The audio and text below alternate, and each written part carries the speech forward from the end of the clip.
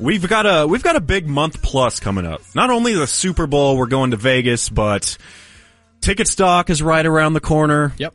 The station's 30th birthday party at the House of Blues, which sold out in record timing on White Elephant Day. Which, by the way, you can still make it. There's going to be a few tickets held off, but you got to listen to win. So just I'm going to try to go. I'm going to try to win tickets. Be by the channel as much as you can. Sure, David. my dad will try to win tickets. If he wants to go, I can probably get him in. But that kind of got us to talking about the year 1994. The year the station first started. We've heard Skip Bayless as the first voice on the station, but you and I were kind of talking because we're pretty close in age. You were born in 1982. Mm-hmm. I was born in 1988. So there's 6 years between us, but the early to mid 90s for me, I mean, I was turning 6 years old at that point. Yeah. You were in 7th grade, which is a very impressionable age. Yeah, we had zits and girls to start worrying about. Yeah, that was, look, junior high is kind of the worst time in life, but there was music, there were films, there were TV shows. I kind of feel like, obviously, you latch onto those things in your youth, in your wheelhouse, but going back and looking at what was out there in 1994, it was excellent. And it wasn't just, I guess, Nirvana was 91, 92, and grunge really exploded on the scene, but it felt like rock and roll was in a really good place because, obviously, more bands were trying to go a little harder, a little edgier, and it brought back, after the initial grunge explosion from the Seattle scene in the early 90s, it felt like punk made a comeback. Because 1994, there's a couple of albums that jump immediately to mind for me. That is Dookie by Green Day. Yep. And also Smash by The Offspring. So if you hear Green Day now, because they are, I mean, that second generation of punk rock. Mm-hmm. Like, they're in the Rock and Roll Hall of Fame now. They've had a run of 30 years now. You're hearing lives now. You're hearing songs like this. Yeah, of course. You know, they're anti-MAGA apparently, but this is on classic rock now, which makes me feel like old as hell because I remember 7th grade vividly. And I don't know if you guys had this in middle school. We had a jukebox in our lunchroom, and you could throw some quarters in there, and it wasn't just a bunch of jukebox. Yeah, not easy hand. But they wouldn't. Things are different in Mesquite. They wouldn't put oldies in there. The teachers didn't really pick the music. They put current things. We had Offspring. We had this. We had.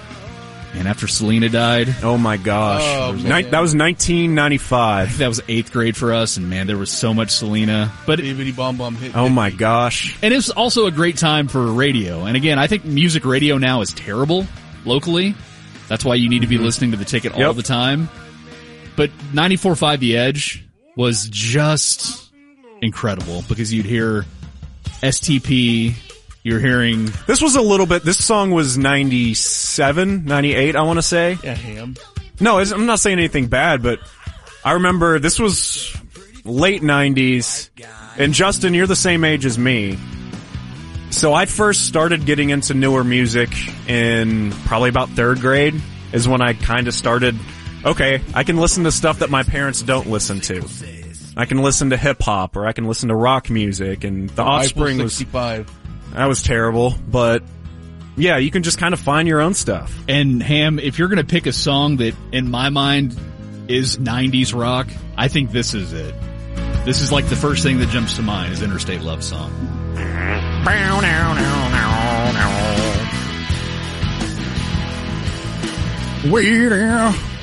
Sorry. You're just listening to Hammer and Rhines. This is definite Ticket year 1 and 2 return music. Yeah. Absolutely. Probably up until about 08 or so. But it was also a good time for hip-hop, too, because we still had Yo MTV Raps, which I think went away in 95. But at that point, MTV was starting to play a lot more hip-hop and rap videos. It wasn't just like the hair metal we had in the late 80s. So that was a really good moment. I mean, Biggie... Outkast had some stuff out there. UGK. What did your parents think about hip-hop music? Were they like, turn that off? No, I was raised by just my dad. He didn't really care. And he understood that music videos were just a good placeholder to have. And I think there was times where it wasn't his music, but I think he would spend some time watching it, and I think he had a level of appreciation for some of it. He's pretty open-minded when it comes to music. I think my parents were the same way when this was a few years later in the 90s, but when Total Request Live was really big with Carson Daly and 97, 98, you'd get home from school, you'd see about 40 seconds of a music video, and that it was drove usually me crazy. Back to Carson Daly. That drove me nuts because I grew up watching entire videos all the way through, and I wanted to see all of Ball with the Ball. Yeah. I didn't want to just see 30 seconds of it. They'd show it later at night.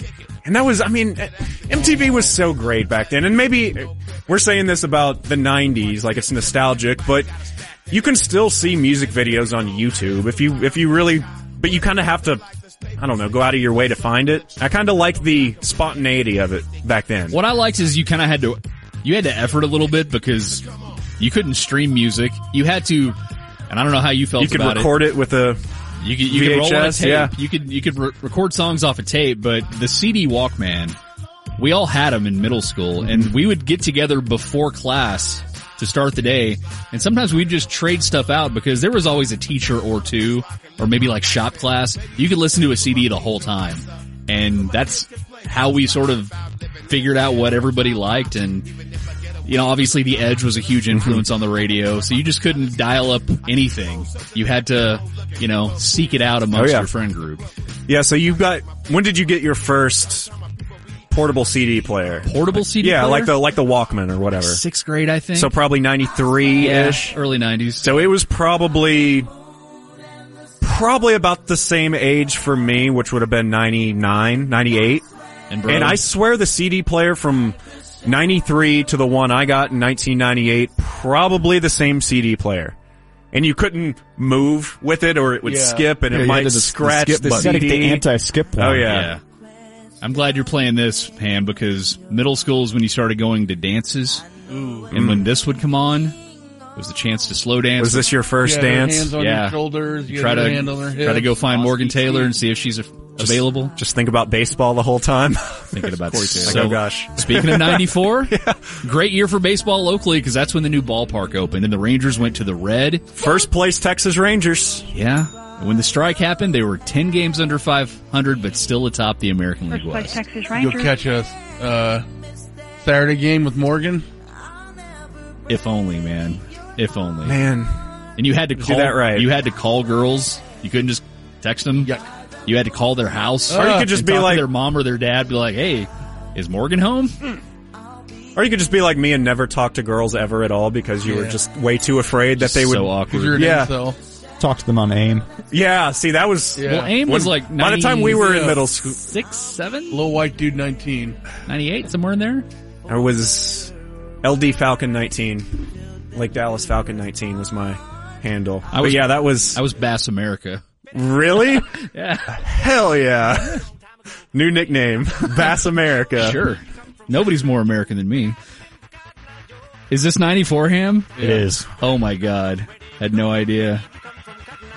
But also TV-wise, it was a good time because even though Friends I think kind of sucks looking back on it, that was a watch it on Thursday night and then you get on a...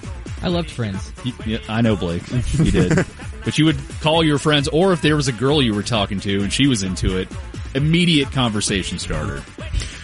So your TV watching when you were 12 was probably different than mine at the age of 6 years old in 94 because I consider this the Nickelodeon heyday. We had Doug. Oh yeah. Are You Afraid of the Dark, which scared the crap out of me as a little kid. That came on at night. You had All That, Rocko's Modern Life, Gullah Gullah Island for the little kids. That was like Nick Jr. stuff. No idea what that is. But all of this was before, Clarissa Explains It All. It's kind of a girl show. Boys didn't really watch it, but this was before... But Mino did. I probably watched a few episodes. Probably pretty good. It was before SpongeBob came along and just wiped out everything else on Nickelodeon. But yeah, great years for kid shows, kid movies also. 94 was the year The Lion King came out. Absolutely. And I think that's one that is, it's a kid's movie, but I think that one pretty much every generation liked. The parents would go see it with the kids, and they would enjoy it. Number one Scar grossing scared film. the crap out of me when I was little. 763 million worldwide in 94. But that was a great year. Forrest Gump, True Lies, Mask, Speed. The Flintstones was fifth in earnings somehow. Dumb and Dumber, Four Weddings and a Funeral, Interview with a Vampire, Clear and Present Danger. You left there were out some excellent, and we had Pulp Fiction. You left out Blank Check, the Flintstones movie. No, I said Flintstones. Oh, you did? Yeah. Okay. The Santa Claus, good kids movie. Okay. Richie Rich, good kids movie year. Blank Check made me feel weird. I didn't think makes out about he's it a at the pedophile. time, Yeah. but if you go back and watch as a 35-year-old, He was it's on the island. yeah. We had Shawshank. It was Corby. it was a great Oscars year that year. Forrest Gump won it. Grouch. We had the air up there. Kevin Cam Bacon. says never seen Shawshank. What? Just go to TBS and leave it on. I want to watch the TV edited version. I think that's the At some only. point. I think that's the only version I've seen is the TV version. Most movies You're in that missing out on era, all the full frontal then. unless it's on HBO Max or a streaming site, like if that's how I've seen, Casino, Shawshank, the movies that probably it's completely different on Yeah, you're TV. not getting any. Yeah, any not getting any penny. boobage. What a year for Jim Carrey. Mm-hmm. You had not only The Mask, which grossed a ton, but Ace Ventura And Dumb and Dumber. and Dumb and Dumber. I remember going to see Ace Ventura with my parents in 1994 in the theaters because I guess they thought it was a kids movie or something. Oh, he's a pet detective. And it got to the scene where Jim Carrey is talking with his ass. Yeah. And my parents said, "All right, we're leaving." And we went across the hallway, and I think it was The Sandlot was still playing or something. That movie came out in '93, but Wasn't he there was talking to Tone Loc with his I ass? think Yes. it was. The great Tone Loc. I couldn't remember if it was that movie or a different movie where someone talks to Tone Loc I with his can't ass. believe. And Sean Young was was Finkel in Einhorn. Yeah. And she was tucking. He had a not so 2024 reaction when he found out that Finkel was Einhorn. Yeah. He put a lot of gum in his mouth. He put the plug on his face. Classic. All right, Classic. so rank the '94 Jim Carrey movies: Ace Ventura, The Mask, or Dumb and Dumber. I think- I'm still going Dumb and Dumber 1. I think Ace Ventura 1, Dumb and Dumber 2, Mask 3. Okay, That's where Yeah. I'm at. And by the way, we would be remiss if we didn't mention OJ. Because Man. OJ was 94, and the Bronco chase, yikes. I remember that trial being on at the house every day. And as a 6-year-old, I didn't really knew what happened other than there is a famous dude on trial for murder. And you got I didn't Judge know he Ito. played, yeah. Judge Ito just I sitting knew the there looking characters. bored. And then when Kato the Kalin. when the non-guilty verdict came out, because we were in school, I remember listening to it on the radio, and Wow. Radio? yeah, we had. Well, the teachers went We to had the TV. teachers' lounge to watch it on TV, and we had it on the radio in our room. They carted in the TV, because back then, the giant TV would be on a cart that was like 6 foot tall. Yeah. But you couldn't sit close to it because it might fall over and kill Right. all the kids. Exactly. So 1994, ticket year 1. So that got us thinking, time wasters, we got to figure out a song. Maybe a show song? Okay, I don't know. If you have I like any it. requests, get to us. we're gonna do a cover or a parody.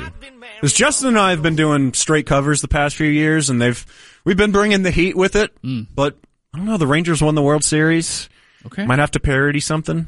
TBD. All right, Circle of 2:32. Life would be a good one. Just go full Elton.